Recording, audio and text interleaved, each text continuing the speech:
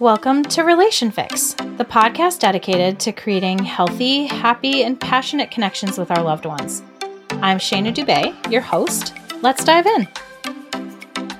Hey everyone, welcome back to Relation Fix. Today's episode is going to be a hard one, but I think it's important. I'm going to take a quick deep breath, and if you want to take one with me, that's a good idea. Sometimes we could just use a breath, but I'm really going to need one to get through today's episode. So,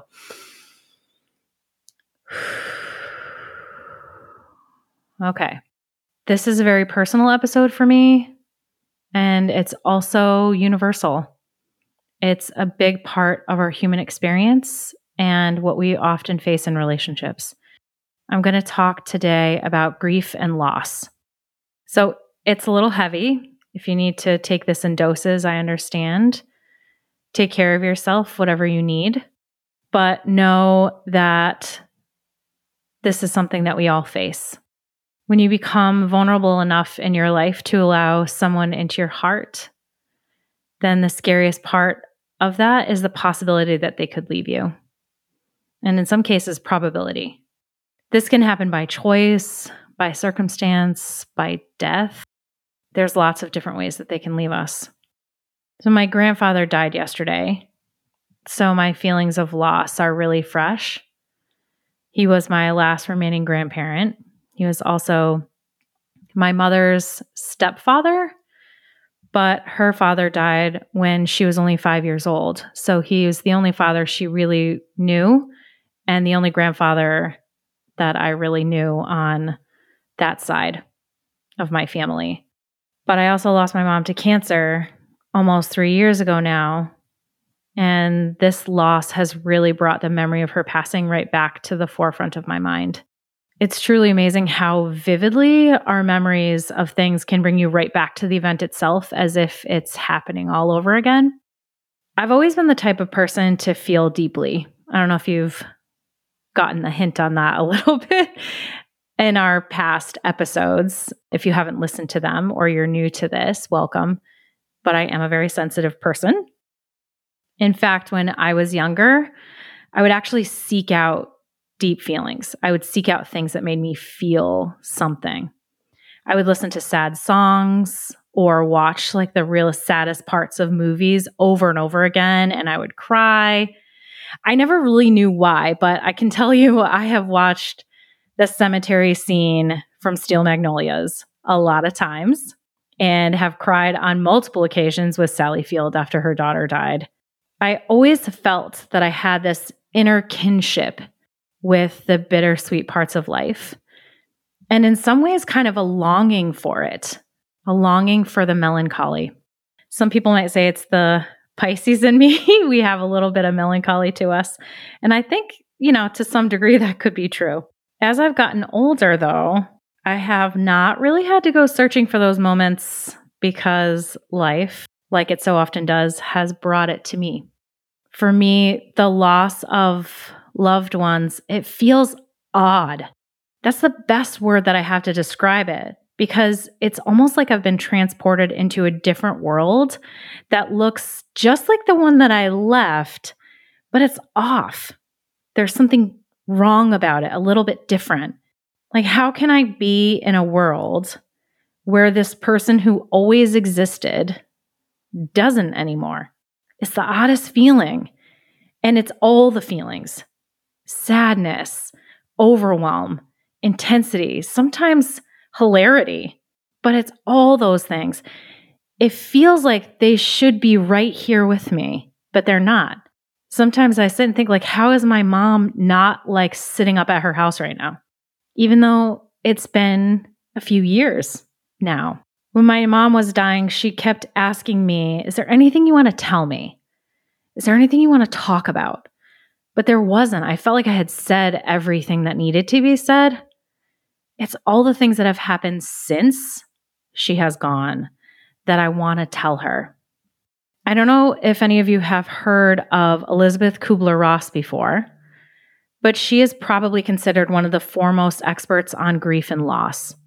She's since passed away, but she gave us the framework of the 5 stages of grief that we all know: denial, anger, bargaining, depression, and acceptance. One of the most important things I think I've learned through my own grief and about these stages is that they aren't linear. They aren't singular. They don't happen just one time. And they don't really have a finish line. I feel these things differently at different stages, and different life events bring them back to me in very different ways. When someone dies, we don't just get over it. That just doesn't happen. We can move forward, we can rebuild, we can keep going, but we really are forever changed. We will never be who we once were. And personally, I kind of feel like I wouldn't want to be. I want to have a record of that person's existence within me. There's this movie that I really love. My friends joke that I have a movie quote for every situation, and I guess this is further proof that they're right about that. But this movie that I love is Mr. Megorium's Wonder Emporium. And for those of you who haven't seen it, you should watch it. It's just a wonderful film that you can watch with anyone. It has Dustin Hoffman and Natalie Portman in it. And it's just this really fantastic film about a toy maker named Mr. Megorium, who is kind of a magical guy. He's lived hundreds of years as the owner of a magic toy store. Natalie's character, Molly Mahoney, is for all intents and purposes his progeny. And she sort of really looks at him as a father figure or a grandfather, somebody that she looks up to. So the story begins when Mr. Megorium decides it's time for him to die. It's time for him to pass on, that he's lived the full length of his story. I know it sounds like kind of weird and dark, but the way that they do it is really beautiful. It's not dark or scary. But there's this one scene that gets me every single time I watch it because it's so poignant. I want to read you this little monologue because paraphrasing it just doesn't do it justice. I'm going to do my best to get through it without crying. But my sensitive Pisces grieving heart will do its best. So Molly kind of says to him, "I'm not ready for you to die." And he says, "When King Lear dies in Act 5, do you know what Shakespeare has written?" Molly shakes her head. "He's written, he dies. That's all. Nothing more. No fanfare, no metaphor, no brilliant final words. The culmination of the most influential work of dramatic literature is he dies. It takes Shakespeare, a genius, to come up with he dies. And yet every time I read those two words, I find myself overwhelmed with dysphoria. And I know it's only natural to be sad, but not because of the words he dies, but because of the life we saw prior to the words. I've lived all 5 of my acts, Mahoney, and I'm not asking you to be happy that I must go. I'm only asking that you turn the page, continue reading, and let the next story begin. And if anyone asks you, what became of me, you relate my life, in all its wonder, and end it with a simple and modest, he died. Your life is an occasion. Rise to it. Every ending is the beginning of something else, the beginning of another chapter. The reason that life is so meaningful is because it is so brief. The fact that we don't live forever gives us context for what's most important. And I think this scene really illustrates that point beautifully. If you live long enough, you undoubtedly experience the death of others. But to be fair, death is not the only part of loss. Loss can come in a lot of different ways. Although this is the part of grief that feels the freshest to me right now, the loss of someone from your life in other ways can be just as hard, maybe even harder. This is how processing my divorce felt. For any of you who've had relationships end where things didn't turn out the way that you thought that they would, it can be devastating. And it is part grieving in order to move through it. Although my ex-husband and I have a very good relationship now, the loss of a relationship was devastating to me. I had to learn what it was like to live without him in the same way. it took growth, a huge amount of uncomfortability, and it still feels really hard sometimes. I've lost friends. I had a friend for 20 years who was a mentor and an amazing person who opened my eyes to so much of what makes me me. She introduced me to New Age medicine and the Seth material, mind-body connection, and the understanding of our higher selves, spirituality. I learned so much. We had the best conversations. But over time, things crumbled, and eventually I had to let go because neither of us were the same. I think about her every day still. And the loss of love in any way is always hard to get through. Friends, family members, partners, it's tough. A big part of grief is not just the loss of the life that you had prior to the grief, but also the loss of the possibility of the future that you saw for yourself, the loss of the way that you believe that your life was going to be. We grieve what could have been. I find this as to be one of the hardest things to move through because it feels like the possibility should still be there, yet it isn't. But looking back and saying my life should have gone this way but didn't is probably one of the biggest recipes for pain that I've ever made. I have delved into it enough to know that for sure. Susan Cain wrote a book called Bittersweet, which you should all check out. It's beautifully written. And she says, the love you lost or the love you wished for and never had, that love exists eternally. It shifts its shape, but it's always there. The task is to recognize it in its new form. That really hit me because looking back at what could have been or what should have been hurts so bad that when I shift my focus to where that love has manifested now in my new life is often the antidote to my pain. It's not a panacea. It doesn't make everything better all the time. But if we can see that love is never lost, it just changes shape. It just blooms elsewhere. It's like when a flower dies and it becomes a fruit, and the fruit becomes a seed and it becomes a new plant. It goes through transitions and it never stops. It never goes away. There's always more. It always turns into something else. This is a really important thing to remember when you're going through a really hard time. I wanted to find out how you all felt about loss and see if it's similar to my own experience. So, as usual, I went on to Facebook and asked a question. The question I asked was, what is the hardest part about losing someone you love? A lot of the themes were similar to some of the things that we were talking about. Tina K said, never being able to talk to them again or hug them. That for me is one of the worst things. And so what I try to do is talk to them anyway. It's not the same. I know it's not the same. I tell myself that all the time. It's not the same as being able to call somebody on the phone. But we still have the ability to talk. Sometimes I write. Sometimes I say things to my friends.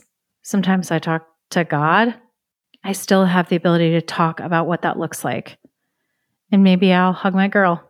Or I just got a new puppy. I might spend some time running around with him and focusing on how love has shifted from one space to another.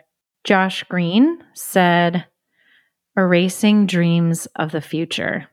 That is a huge thing. That's kind of what I was talking about, of not just grieving the loss of what has left you, but also what happens to what you thought was going to happen. Meditation, mindfulness, and presence has been something that I've talked about multiple times because it's so important. Living in the moment as much as possible is the way that we get to live more fully. We can never escape the fact that loss will happen, but the more we live present, the more we are kind to each other, the more we express our love and affection for one another, the more we treat each other kindly, the more we meet ourselves and other people in that space, the better things are. So when that time does come, in whatever way it does, we know that we lived as fully as possible. It does not take away the pain. It does not make it easier per se, but you can look back and say, I really dove into those moments of love and joy, and I did the best that I could, not being distracted by things that didn't really matter. So I don't know if it's really erasing dreams of the future, but maybe changing them. John V. said, filling that void which was created when they left. I don't think you can. But what I will say is, I also don't know that it has to be a void, because just because someone is not here physically doesn't mean that the love is gone, because love is more than just a physical presence. It's emotional. It's energetic. So when someone leaves your life for whatever way, that space that you had for them is still there. It's still filled with the love that you had in that space. It's really hard if you have, let's say, a difficult relationship with someone and they pass. That's a little bit of a different thing. And maybe that has to be filled with a different kind of love. Maybe that has to be filled with meaning and understanding and growth. The pain of grief and loss is really one of the most difficult that we will ever go through. We all grieve differently and for different reasons. Remember to just be as kind as you can, because you never know what another person might be going through. The most important thing that I want to bring up is the things that break your heart, the things that break you open, are the most important things, because in that space comes compassion, love, empathy, and connection. All the things that make life worth living in the beginning. The world needs you to be broken open. That's where the light comes in. The most beautiful things that are done in this world are by people who have been broken open. Take that space. Fill it with creativity and service. How can you use your brokenness to help others who are also broken? When we look at the spaces of service that people move into, we oftentimes move into that place because of the pain that we felt. Glennon Doyle said in one of her TED Talks, that's where you find your tribe. The things that break your heart are what connect you to other people whose hearts are broken the same way. What breaks your heart might be animal cruelty. It might be suicide prevention. It might be mental health. It might be the environment. These things that break your heart are clues. They're directions. For me, sitting and watching my grandfather in a nursing home pass away slowly is really difficult.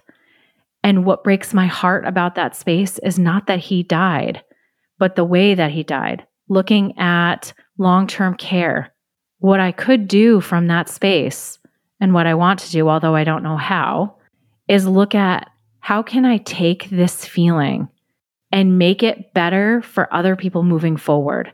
This is how things change. This is how we make real change in the world. So don't shy away from it. Don't shy away from your grief. Don't shy away from the loss. Look at it. Move into it. Don't get lost in there, but find the meaning. That's actually the 6th stage of grief, is finding the meaning. We can either take our pain and make the world a better place, or we can hurt others with it. A lot of us do that, but the choice is really yours. For all of you out there who are going through their own grief, I just want you to know that you're not alone. I'm here with you in this space, and I understand. I'm sending you all so much love and light. and I will see you next week. Be well. If you want to share your experience, write a comment or contact us on Instagram at RelationFixPod or email us at relationfixpodcast@gmail.com and tell us about it. All this information will be available in the show notes as well. If you like this episode, don't forget to leave a review, subscribe, and share it with your loved ones.